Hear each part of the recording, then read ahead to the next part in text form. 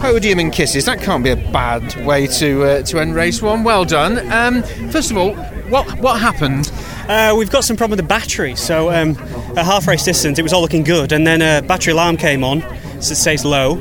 So I turned all the things I didn't need off, like headlights and a fan, and then 2 laps later it started cutting out the power steering, which is obviously electrically operated. So the first time it caught me out was at church when I turned into church and then had no power steering, and that's what led to Andrew coming past, and then it got progressively worse then with the misfire and the steering for the remainder of the race. So to be honest, I have no idea how I will actually finish that race, because as soon as that came on with 4 laps to go, I thought I'm gone here. I was waiting for it to switch itself off any moment. So we had a bit of luck there at the end to get us over the line, but not the luck, because that was our win. And we were driving a really tight line at the end, defending and making the car seem twice as wide for Dan behind you. I had to do what I had to do. You know, it's a shame because we had a fantastic car up until that point, and that Andrew hadn't given me any trouble, and that was our win, which is a bit of a shame. But the good thing is we got a second, we got a load of points, and we start on the front row again for race 2. It looked like a great start as well, and you were in control, weren't you? I mean, it's a podium, you've got to take a lot of positives away from that, but I can see that you're disappointed. I'm frustrated that what happened, but it wasn't finger trouble or anything like that. You know, that was a fault that none of the boys could have foreseen.